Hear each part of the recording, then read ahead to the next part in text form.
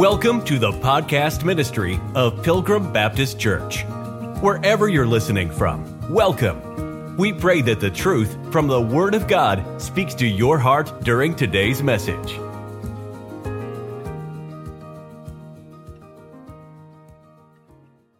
There were 8 distinctions that we looked at in Romans chapter 9. In verse number 4 and 5, they are listed.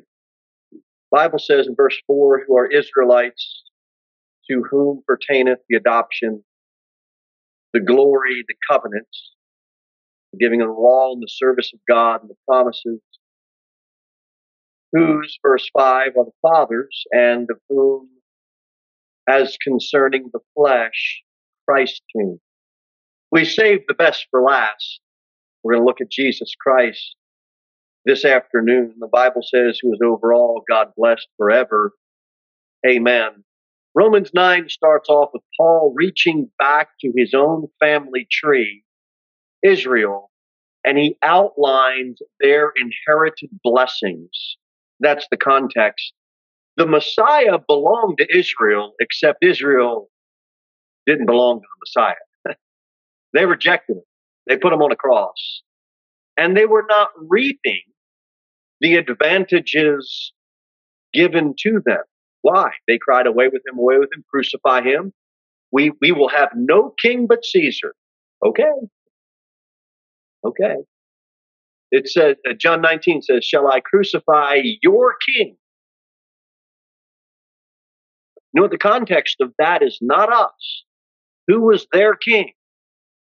The Messiah, Jesus Christ. They said, we shall crucify your king. And they put him on the cross.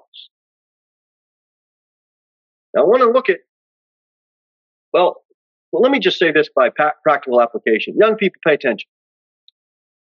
You have some advantages that I didn't have growing up, and some men and women in this church didn't have growing up.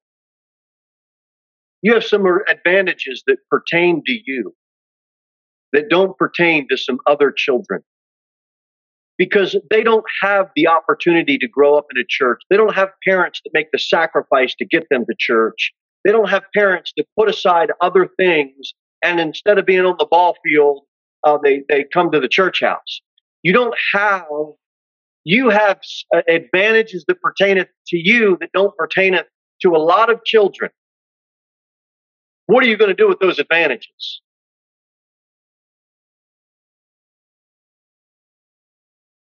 You're going to put them on the cross. If Christ went to the cross, that nation, God gave that nation a Messiah, and God gave that nation some advantages that pertain just to them. And they said, away with him, crucify him. We shall have no king but Caesar. If you want Caesar, God will allow you to have Caesar. You want an idol, God's going to allow you to have an idol. You're going to make a decision on, are you going to take advantage of the privileges that have been given to you by your parents? Christian parents are a blessing. You better not forget that, young ones, young people. But Israel had a special place in God's heart. Go to Genesis 32 and we'll read Psalms 113. Those will be our two starting spots. We won't stay there long, but I would like you to read along in Genesis 32. And the next spot will be Psalm 113. In Genesis chapter number 32,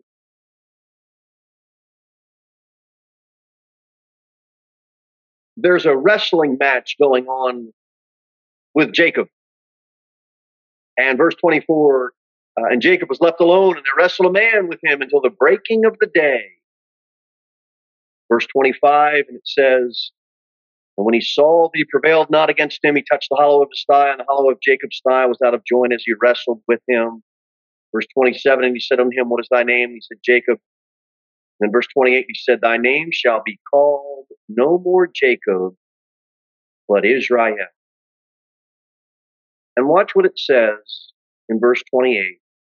For as a prince hast thou power with God and with men, and hast prevailed. We're going to come back to some context with this and Jacob's name being changed to Israel at a later point in Romans 9. But what I would like to point out this afternoon for our context is that Israel means a prince of God. That's the meaning of the name. And that nation was given a princely place of recognition before God as a nation. So we will return to that at a later point, but know this afternoon that Israel means a prince of God. And in Psalm 113 will be our next stop. Psalms 113. It starts and ends the same way, this song. Praise ye the Lord, and then it ends. Praise ye the Lord. That's a great way to sandwich our life. It says in verse number 1, praise are you servants of the Lord, praise the name of the Lord. Verse 2, blessed be the name of the Lord from this time forth and forevermore. From the rising of the sun, the going down of the same, the Lord's name is to be praised. The Lord is high above all nations, and his glory above the heavens. Who is like unto the Lord our God, who dwelleth on high? Who humbleth himself to behold the things that are in heaven and in earth? He raiseth up the poor out of the dust, and lifteth the needy out of the dunghill, that he may set him with princes. Watch this. Even with the princes of his people. That's what God's going to do with that nation. Lift them up out of the dunghill. They have a princely place of recognition with the Lord. And Israel, really nationally, if we can make this application, they are what Christians should be spiritually. Spiritually. We are lifted up out of the dunghill of this world. We should not be like other people. The same way Israel was not supposed to be like other nations. We are not supposed to be like this world. They can call us different. They can call us fanatical. They can call us whatever they want. We're supposed to be different. They call them sports fans. It's short for fanatics. I don't go and paint my face 3 different colors and yell and scream and shout and lose all sense of sobriety through drinking alcohol all day, cheering for a team that doesn't even know who I am. That's what sports fans do. Now, not all of them, but most of them, when you get them together, that's what the crowd brings. And they call them fanatics. It's okay for us to be fanatics about Jesus. We can lift our voice in public and say, Jesus saves. We can lift our voice privately with another individual and say, hey, can I tell you what the Lord did for me? Oh, you're kind of fanatical. It's not as out there as some of the behavior that sports fans get into. We used to do the Daytona Beach racing fans, or some of the. That's an interesting crowd. There really isn't much activity. It's just cars going around in a circle. But man, I tell you, it brings out a crowd. It really brings a crowd out. Thousands of people come to that Daytona 500 thing, and man, the behavior that they get into is the same thing as every year we do it. And those are the sports fans. Now, the Christians standing outside of that on the public sidewalk that are sober, well-dressed, not cursing, simply saying, can I tell you about Jesus? Would you like to take something to read while you're waiting? And we're not supposed to be like this world. I got saved out of this world, amen. How about you? I don't want to go back. I got no interest. I got no excitement. I'm excited about serving Jesus. I'm excited about being different than this world. And we are set apart. He wants us to be set apart. Now, in Romans 9, when we look at Romans 9 and then get 1 Timothy 3, let's unpack some things here.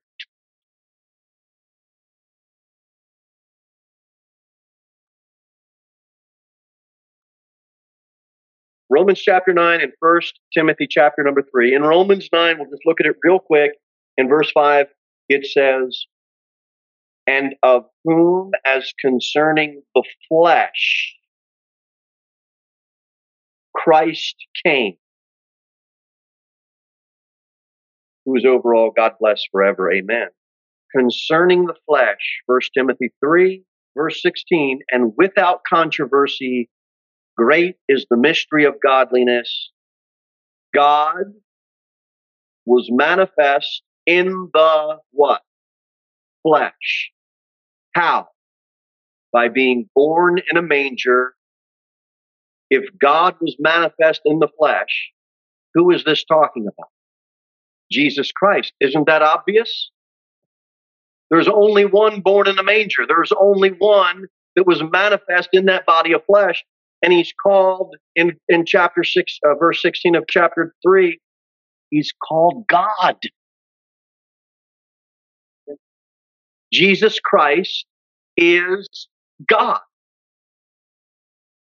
You have in Matthew 1, it traces that fleshly lineage through Abraham. In Luke chapter number 3, that fleshly line is traced all the way back to Adam. And we have a resurrection line that doesn't trace a fleshly line. It's a supernatural, he rose from the dead.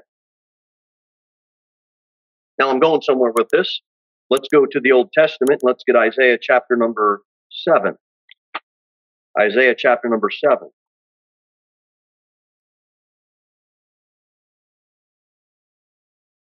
You can preach on these verses if it's not December, by the way.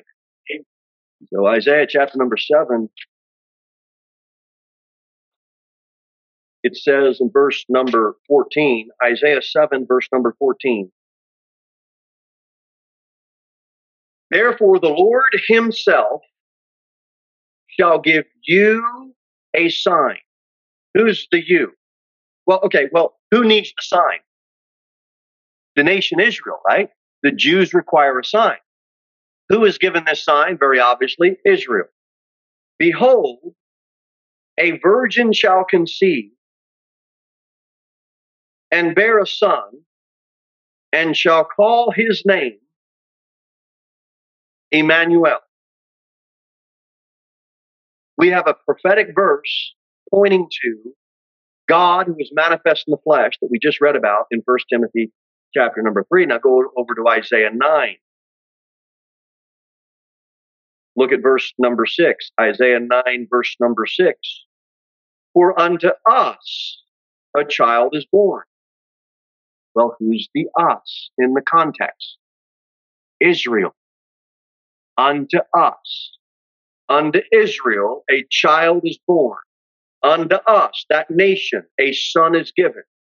And the government shall be upon his shoulders. His name shall be called Wonderful Counselor, the Mighty God, the Everlasting Father, Prince of Peace.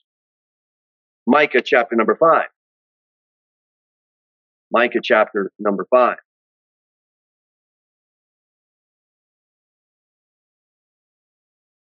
"Lord himself shall give you a sign." That's Israel. They're going to get a sign. "Unto us," that nation, a child is going to be born. And then Micah chapter 5, look at verse number 2. "But thou, Bethlehem Ephratah, though thou be little among the thousands of Judah, yet out of thee, out of that nation, out of thee shall he come forth unto me that is to be ruler in," here it is again, "Israel." We have 3 Old Testament prophetic passages that are pointing specifically to Israel. "Give you a son, unto us a child is born, to be ruler in Israel." He came through the flesh line of his people, and he was the sign. He was given for those people. He is their Messiah. He came for that nation. but they rejected him. Now, we can look at all of these passages prophetically, and we know that Christ came to save us from our sins. We know that we put our faith and trust in him. We know all of that. But doctrinally and contextually, when we look at Isaiah 7, we look at Isaiah 9, we look at Micah 5, he came for his people. You have to draw that distinction out as well. Go to the New Testament. Watch the confirmation in the New Testament. In Matthew 1, we'll start.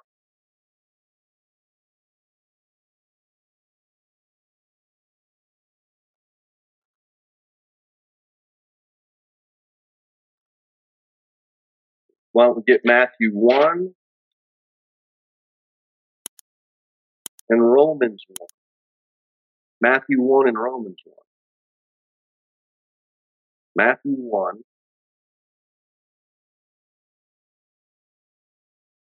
and Romans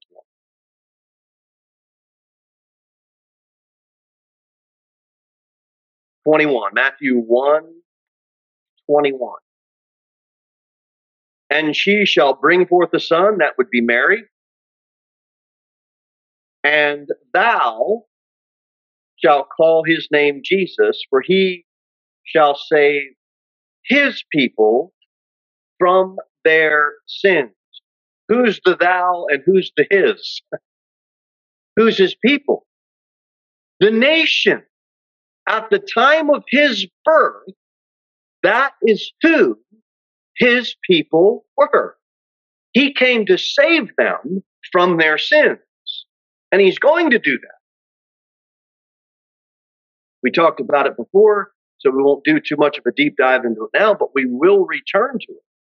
But during that time of tribulation, he will tell them to flee to the mountains. They will do that. They will trust God. He will provide for them. Their safety, their food, their water, all of it. They will trust God to provide for them. The lights are going to go out. Then the glory of the Lord is going to come down. They're going to look up on him who they have pierced.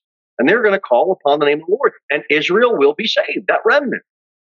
So he is going to save those people.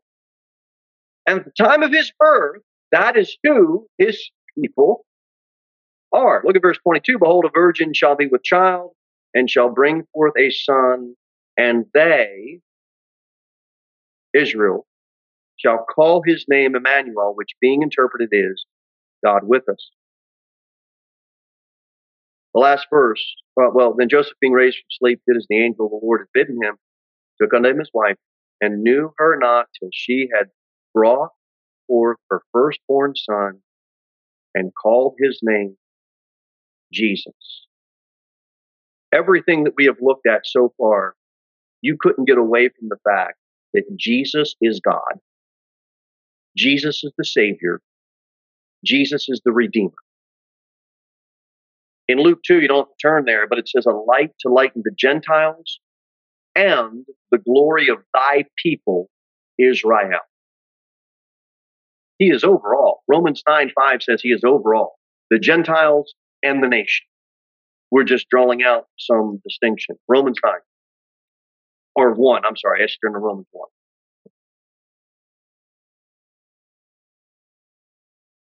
Verse 3, concerning his son Jesus Christ our Lord, which was made of the seed of David.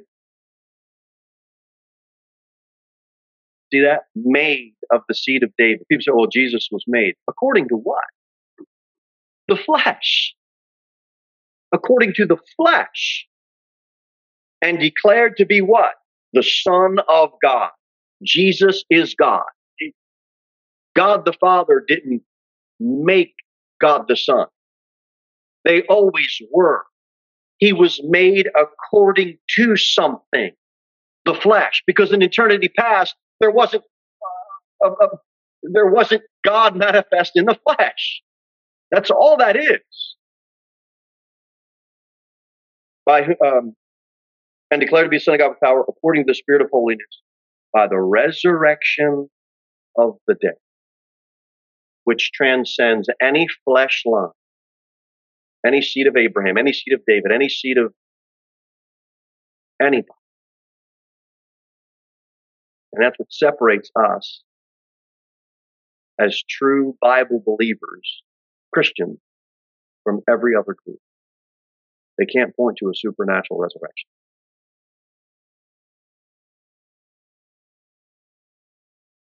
I tried to lay all that out for two reasons.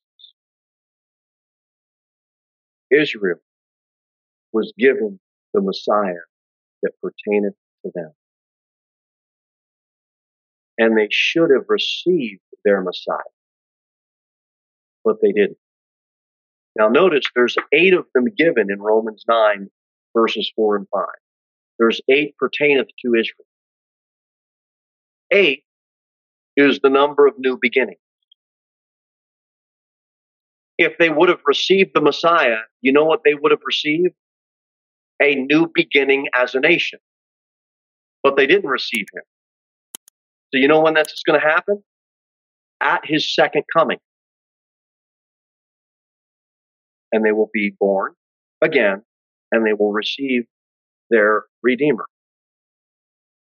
But Romans chapter 9, verse number 5 is a beautiful, phenomenal verse on the deity of Christ.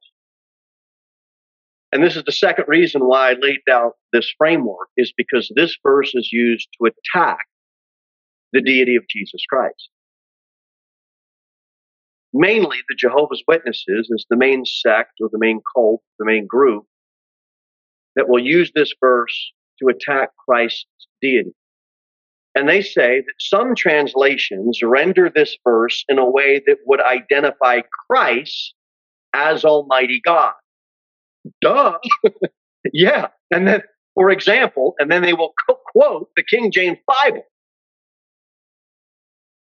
Now, if you don't believe me, you can just check out jw.org, and they will tell you, you go to this verse with them, they tell their people that there is an error in the Word of God.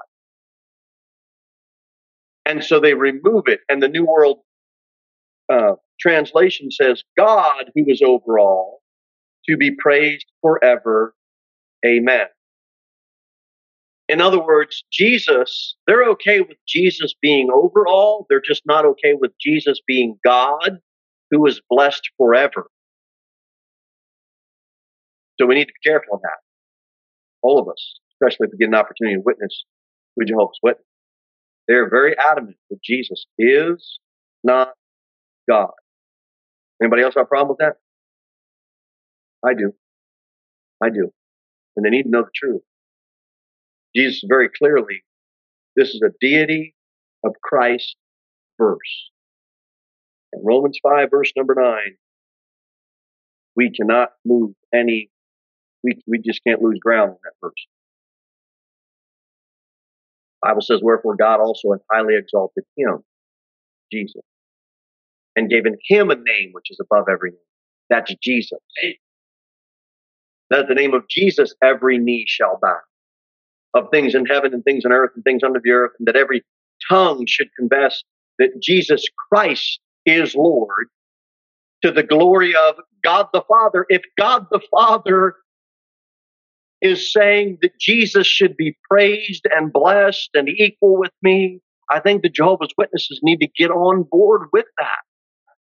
Show them Romans 9:5 in conjunction with Philippians 2 and some of the other verses that we talked about. And take them through those scriptures and let them read and see for themselves. Back to Romans 9. Get 2 other places. We'll get Acts 20 and 2 Peter 2.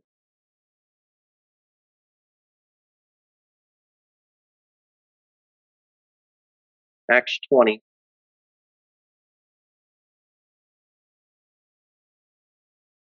Second Peter 2.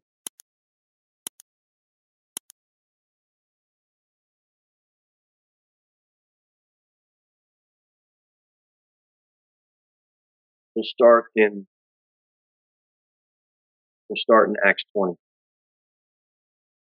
Many other people will deny our Lord's deity by saying that Paul never said Christ was God, and that's just an outright lie.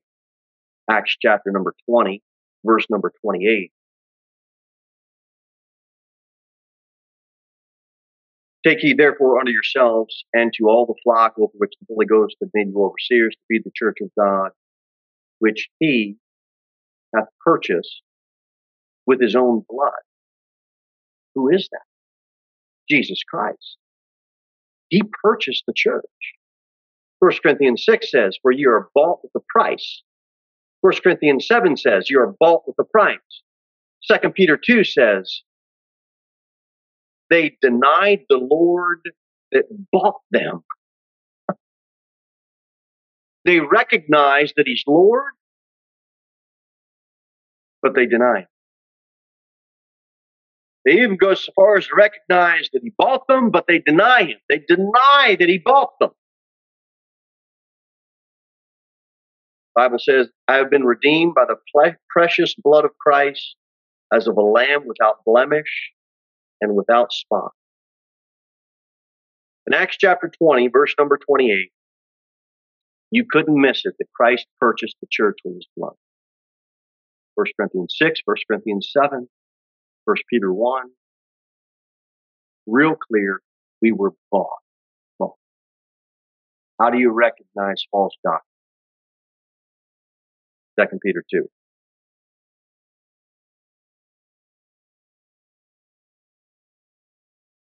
Second Peter 2. But there were false prophets also among the people. Okay, how do we identify them? Even as there shall be false teachers among you. Okay, how do we identify them? Who privily shall bring in damnable heresies. Okay, what are they? Even denying the Lord that bought them, and bring upon themselves swift destruction. Jehovah's Witnesses or any other group or individual that would deny that the Lord bought us is a damnable person.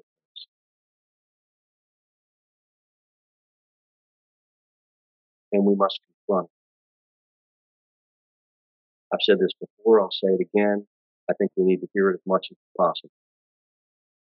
I thank the Lord that we have the freedom to go out in public. I thank the Lord when we get horn honks and thumbs up and, pats on the back. We appreciate you being here. I appreciate all of that. I know you do. But I believe the Lord would have our work to be more fruitful if we unpacked and had to do a deep dive with a Jehovah's Witness, that at the end of the 30-minute conversation, you feel completely drained because you have poured as much spiritual energy that you could into a lost person that needs the Lord. Look, I love hearing other saved people say attaboys. We need the attaboys. We need the attagirls. But we need to be praying that the Lord would send some of those that are believing these damnable heresies so that we can contend for the faith, so that we can go to these verses and say, will you consider looking at these verses again? They need the Lord. And if in our town, Pilgrim isn't going to bring it to them, then shame on us. That's why we are here. That is why we exist. We meet within the church house, and then we go out and reach the lost to bring them in. So that's how you spot that false teacher. A couple more verses, and we'll finish out. Go to Romans 1. Romans 1. Let's get Hebrews 2 and Colossians 1, and then we'll finish.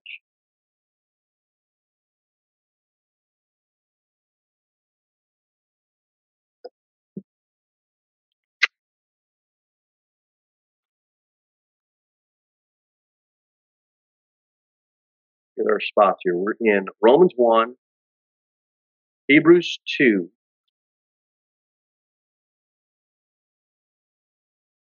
and Colossians chapter 1.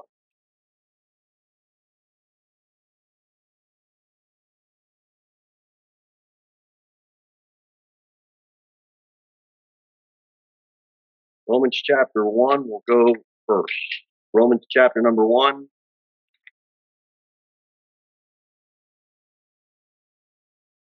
Bible says, verse number 3, concerning his Son, Jesus Christ our Lord, which was made of the seed of David according to the flesh. In the beginning was the Word, and the Word was with God, and the Word was God. Same was in the beginning with God. All things were made by him. So if all things were made by him, and Romans 3 says Jesus was made of the seed of David, how do you fit that together?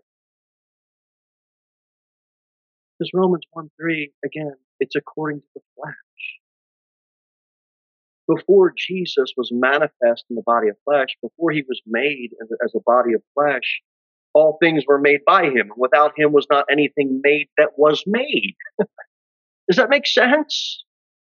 Well, Jesus was just a created being by God. No, read John 1.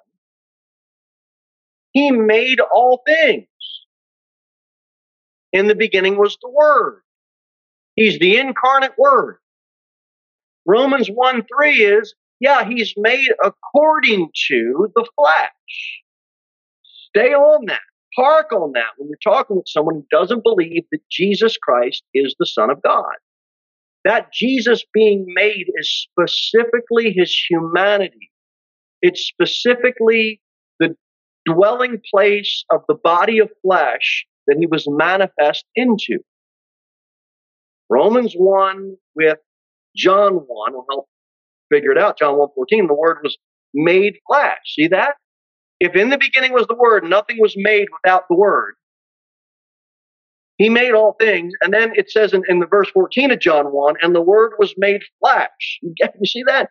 You got the Word that made all things, and then all of a sudden the Word was made into a human body of flesh. And you got to keep parking on that. Look, it's simple for us because we've had it our whole lives, some of us. But it's not simple for a Jehovah's Witness. It's not simple for that group. They have been taught completely the opposite. So they have to be retrained. They got to be unlearned. Hebrews 2. Hebrews 2. Verse 16. For verily he took not on him the nature of angels. But why are you telling me that, Lord? But he took on him the seed of Abraham, because he didn't come to die for angels. He came in the likeness of what? Sinful flesh. This is why the manifest in the body of flesh, John 1:14, the Word was made flesh. Hebrews 2, look, didn't come in the form of angels. He came in the form of why?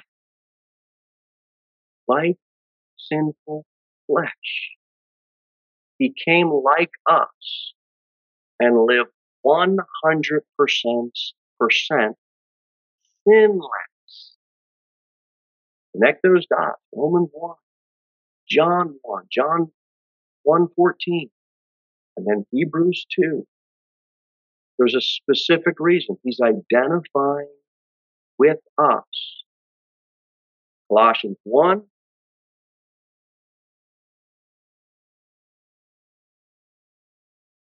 Last place we'll flip to is Colossians 1, verse number 13.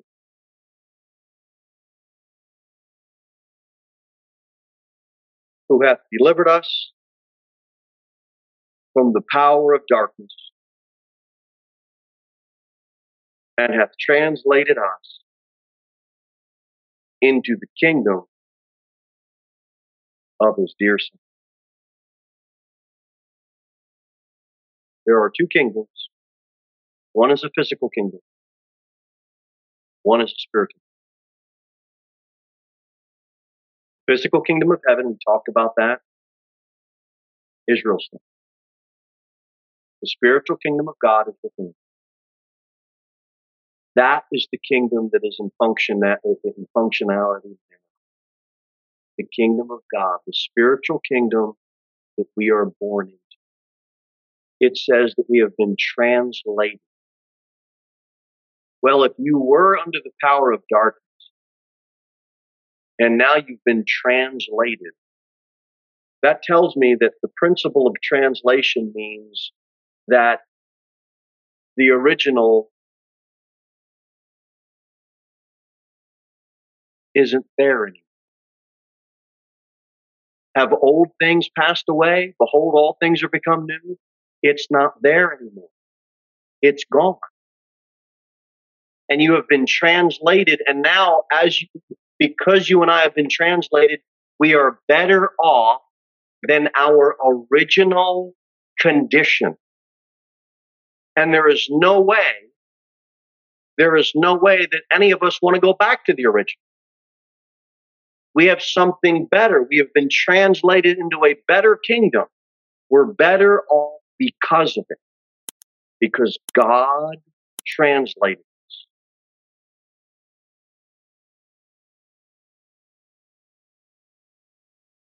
In whom we have redemption through his blood, who is the image of the invisible God, the firstborn. Oh, sorry. That's what the NIV leaves out. I just got a little.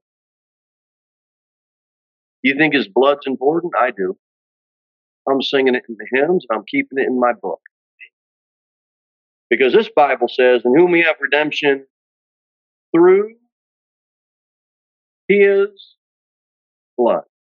The blood needs to stay in the book. Even the forgiveness of sins, with the image of the invisible God, the firstborn of every creature. But make sure you got through his blood in your Bible. For by him were all things created that are in heaven and that are in earth, visible and invisible, whether they be thrones or dominions or principalities or powers, all things were created by him and for him. Heaven was created by Jesus Christ, for Jesus Christ.